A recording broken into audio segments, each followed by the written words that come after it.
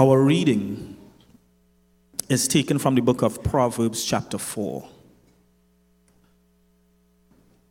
Proverbs chapter 4. And I'm reading from the New King James Version.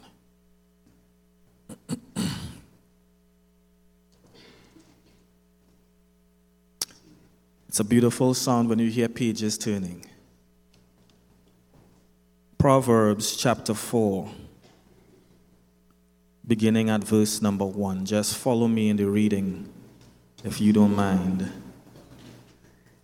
And while I read this text, I want to read it just slow enough so you could follow along, but also I want to read it slow enough so that we could meditate on the reading as we read it. Proverbs chapter 4 from verse number 1. Hear, my children, the instruction of a father, and give attention to knowing understanding. For I give you good doctrine, do not forsake my law. When I was my father's son, tender and the only one in the sight of my mother, he taught me and said to me, let your heart retain my words.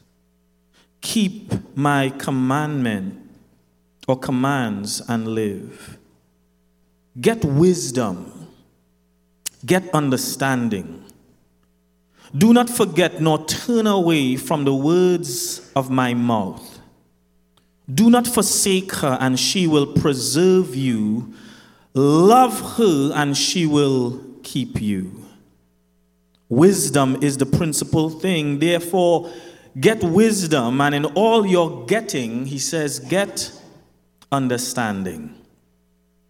Exalt her, and she will promote you. She will bring you honor when you embrace her. She will place on your head an ornament of grace. A crown of glory she will deliver to you. Hear, my son, and receive my sayings, and the years of your life will be many. I have taught you in the way of wisdom. I have led you in right paths. When you walk, your steps will not be hindered, and when you run, you will not stumble. Take firm hold of instruction. Do not let go. Keep her, for she is your life. Do not enter the path of the wicked, and do not walk in the way of evil. Avoid it. Do not travel on it. Turn away from it and pass on. For they do not sleep unless they have done evil, and their sleep is taken away unless they make someone fall. For they eat the bread of wickedness and drink the wine of violence. But the path of the just is like the shining sun that shines ever brighter unto the perfect day. The way of the wicked is like darkness. They do not know what makes them stumble. My son, give attention to my words. Incline your ear to my sayings. Do not let them depart from your eyes. Keep them in the midst of your heart. For they are life to those who find them, and health to all their flesh. Keep your heart with all diligence, for out of it springs the issues of life. Put away from you a deceitful mouth, and put perverse lips far from you. Let your eyes look straight ahead, and your eyelids look right before you. Ponder the path of your feet, and let all your ways be established. Do not turn to the right or to the left. Remove your feet from evil. Church, I want to encourage you from a brief exhortation I've entitled this morning, Shallow Roots Don't Make for Strong Trees. Shallow roots don't make for strong trees. There is a truth that's littered all throughout the canon of Scripture. You might be saying to yourself, well, Brother Morgan, there are a number of truths that we do find in Scripture, and I would say you are absolutely right. There are some truths that we find in Scripture, and as you think of some of the truths that you find in Scripture, there are some that have become very evident at a simple cursory reading of the book of Genesis through the books of Scripture, all the way through to the book of Revelation. As you think about Scripture, Scripture tells us that Yahweh is the creator of all things. That's a truth that stands in Scripture. Human beings are made in the image of God. That's a truth that's found in Scripture. Yahweh is a God of justice. That's a truth that's found in Scripture. Yahweh is a God of mercy. He is a God of compassion, but also He is a God of discipline. These are all truths that we find in Scripture.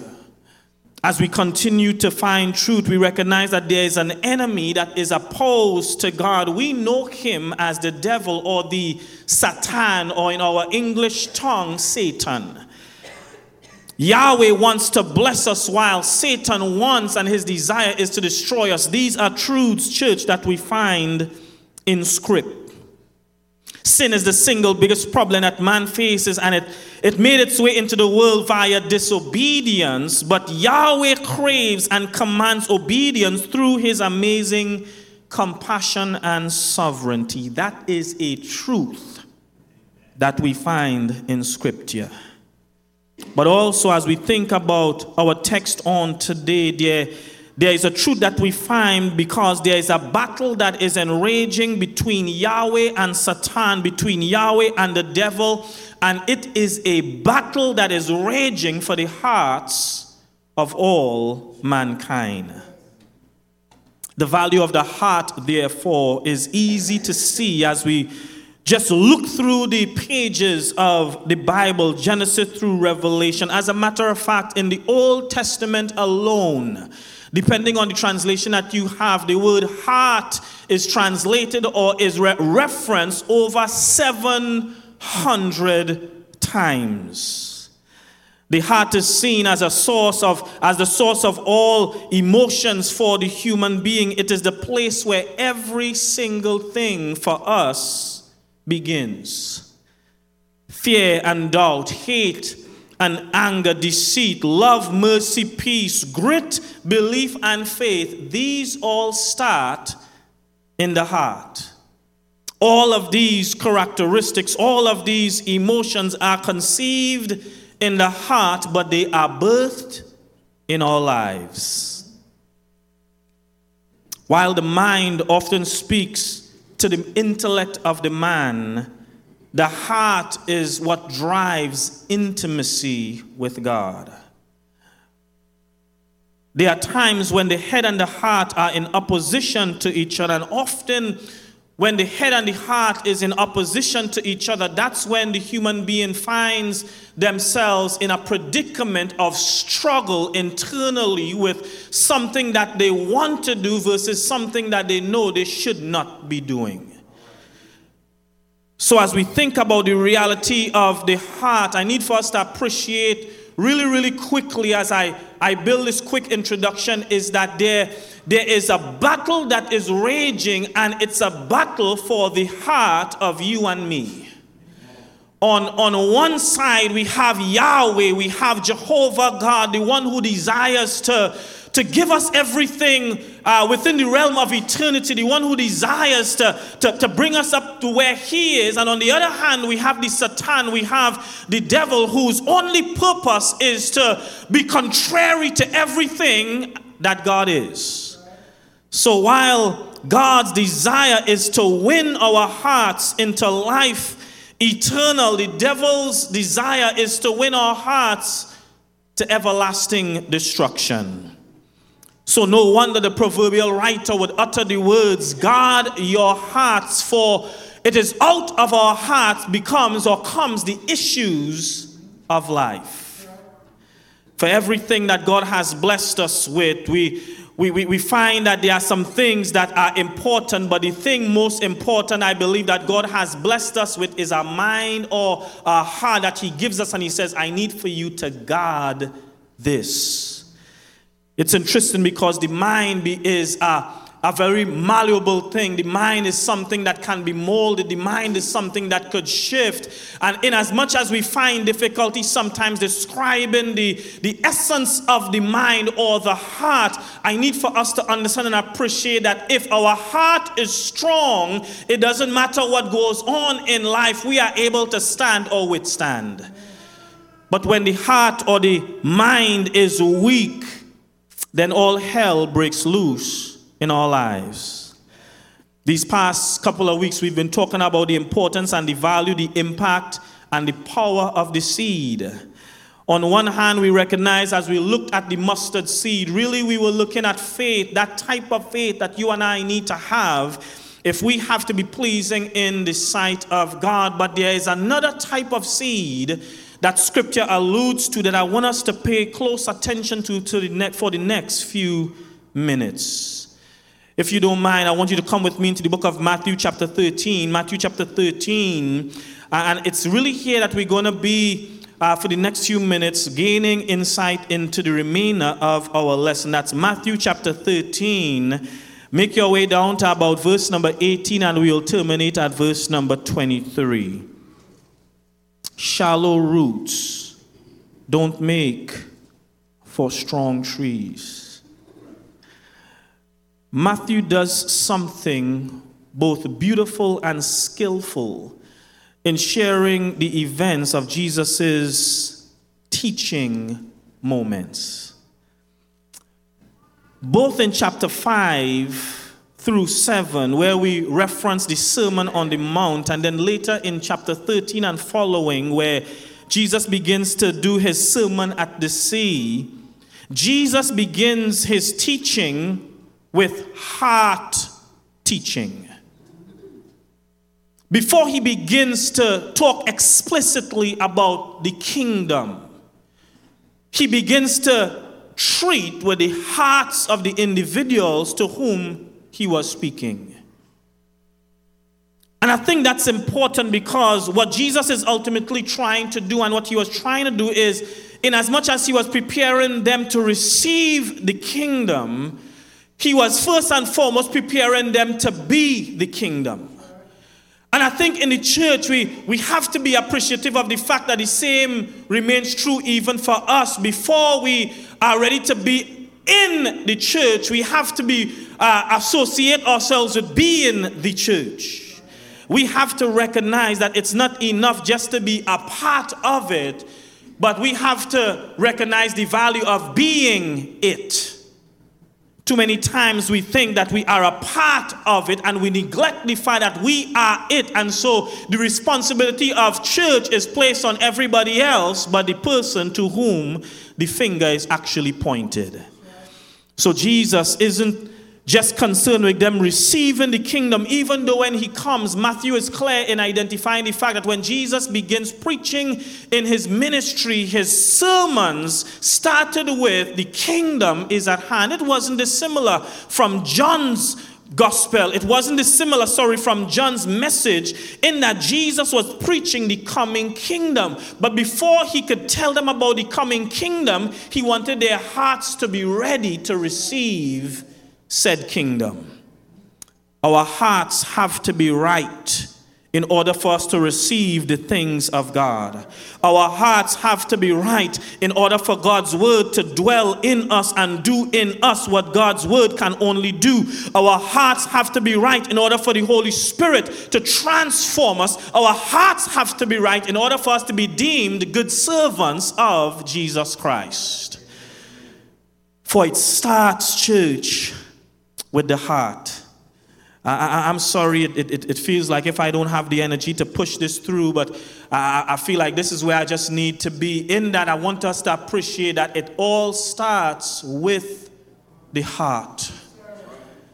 Let me tell you why this becomes so important, because if your heart is right, even though at times your actions may falter, if your heart is right, then God is able to look past the act and deal directly with the heart. There is a reason why David was considered to be a man after God's own heart. Even though David committed some stuff with Bathsheba, that was a thing. But what God was looking at was the heart. You and I claim to love God, and I hope that we do. And oftentimes in our love for God, we find ourselves doing some things, but God isn't so much concerned about the things that we do, in as much as what he is looking at is the heart. You and I don't always get it right, and that's not good all the time, but guess what? That's not always a bad thing, because oftentimes as human beings we don't always get it right, but thanks be to God, he doesn't always look at what my hands are doing and where my feet is walking and the things that are coming out my mouth. What he's actually looking at is my heart. Because the heart is truly where it all starts. Gus, we don't always get it right. We don't always say the right things. Daniel, we don't always do the right things. We may actually make a mess of things sometimes, but truly deep down, what really matters is our heart's condition.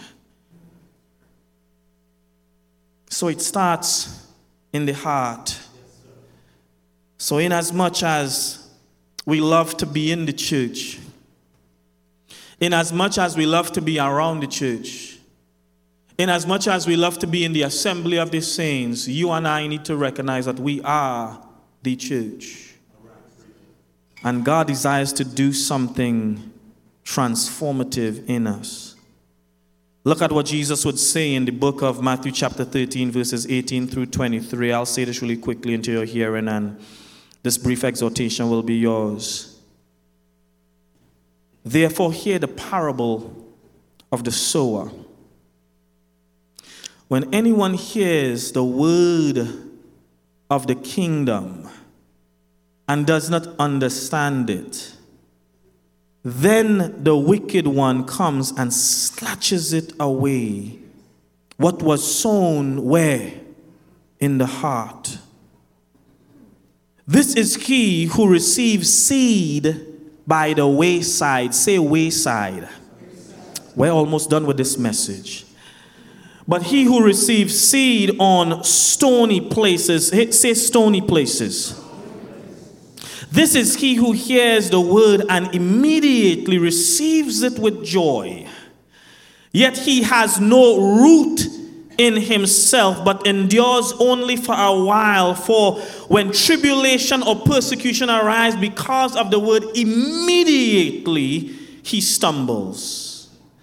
He who receives seed among the thorns, say thorns, is he who hears the word, and the cares of this world and the deceitfulness of riches choke the word, and he becomes unfruitful.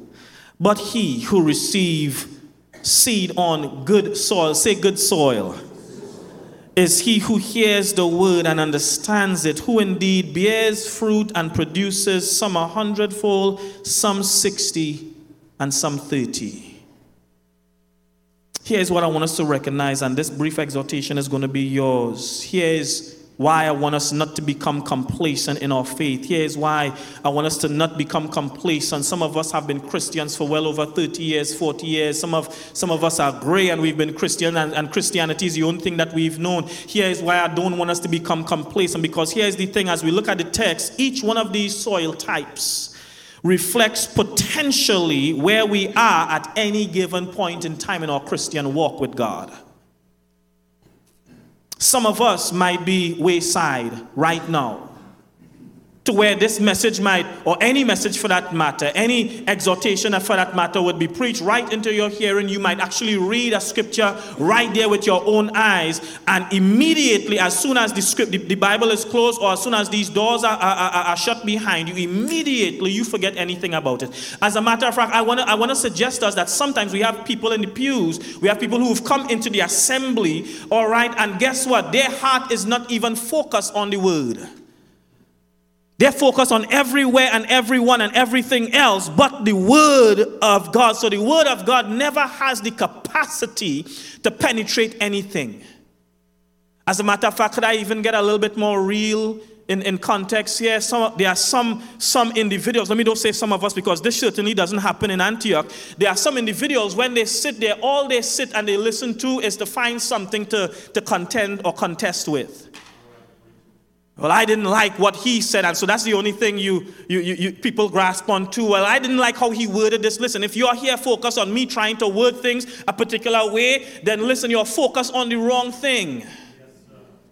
Yes, sir. Some people just sit there looking to find stuff to critique, and, well, I didn't like how he said it. I didn't like the energy in the message. I didn't like, and you miss the entire purpose of the working of the Holy Spirit that day. So some of us might be wayside soil. Some of us are at a stage right now in our Christianity and in our walk with God that we are stony soil. You hear the word and you're energetic about it. You love to hear it and you jump for joy, but guess what? Not enough roots have gone down. And as soon as some trial and tribulation come around, you are out of your faith. I think the term for that is fair weather or May weather type believer. You have all the energy in the world and all the faith in the world when things are going good, but as soon as things start to become a little shaky, your faith takes a dip. But some of us are also thorny soil right now. But the truth is, God wants us to get to a place of all of us becoming or being good soil. Who here doesn't want to be good soil? Because it's in the good soil that the word is able to be implanted. It's in the good soil that the roots is able to grow deep. It's in the good soil that transformation actually takes place, not just in the immediate, but also for the eternal. It's in the good soil that we have longevity. It's in the good soil that we recognize that this race is not a 100-meter dash, but it's actually a race of endurance. It's in the good soil that we have change. It's in the good soil that we make change. It's in the good soil that we effect change. It's in the good soil that God requires that you and I, we need to be. But here is why I said we need to be careful and not become complacent, because even at a stage of being good soil, here is what I've learned in agriculture for the short time on this space of the earth that I've been blessed to know agriculture. Even good soil could become bad. So what might be good soil now to plant in potentially could encounter some things, some elements, flooding, etc., that could potentially make that same ground that was once good into something that is no good. You walk often enough, or you drive often enough on what would be good ground, that could now become wayside or pathway soil. When you start digging up to lay foundation, you take good soil and ultimately you put dirt and gravel and all these different. I'm saying that good soil doesn't always remain good soil. There is an intentionality that has to be placed on the individual. If you think where you are right now is good, you need to be intentional about making sure that your soil, your heart, continues in that vein. Because the minute you and I get complacent, what was once good becomes thorny. What was once good becomes stony. What was once good becomes wayside. But I need for us to see this, and I hopefully we'll close on this point. I need for us to see that it all starts in the heart. So hear these words as I close. Hear, my children, the instruction of a father. Give attention to know understanding. For I give you good doctrine. Do not forsake this law. When I was my father's son, tender and the only one in the sight of my mother, he also taught me and said to me, let your heart retain my words. Keep my commands and live. Get wisdom. Get understanding. Do not forget nor turn away from the words of my mouth. Do not forsake her, and she will preserve you. Love on her, and she will keep you. Wisdom is the principal thing. Therefore, get yourself some wisdom. In all your getting, get understanding. Exalt her, and she will promote you. She will bring you honor when you embrace her. She will place on your head an ornament of grace. A crown of glory she will deliver to you. Hear, my children, and receive my sayings, and the years of your life will be many. I have taught you in the way of wisdom. I have led you in right paths. When you walk, your steps will not be hindered. When you run, you will not stumble. Take firm hold of instruction. Do not let go. Keep her, for she is your life. Do not enter the path of the wicked, and do not walk in the way of evil. Avoid it. Do not travel on it. Turn away from it and pass on. For they do not sleep unless they have done evil. And their sleep is taken away unless they make someone else miserable. For they eat the bread of wickedness and drink the wine of violence. But the path of the just is like the shining sun that shines ever brighter unto the perfect day. The way of the wicked is like darkness. They do not know what makes them stumble. My son, my daughter, my children, give attention to these words. Incline your ear to these sayings. Do not let them depart from your eyes. Keep them in the midst of your heart. For they are life to those who find them, and health to all their flesh. Guard your heart. Guard your heart. Guard your heart. Keep your heart with all diligence, for out of it springs every issue of life. Put away from you a deceitful mouth, and put perverse lips from you. Let your eyes look straight ahead, and your eyelids look right before you. Ponder the path of your feet, and let all your ways be established. Do not turn to the right or to the left. Remove your foot from evil.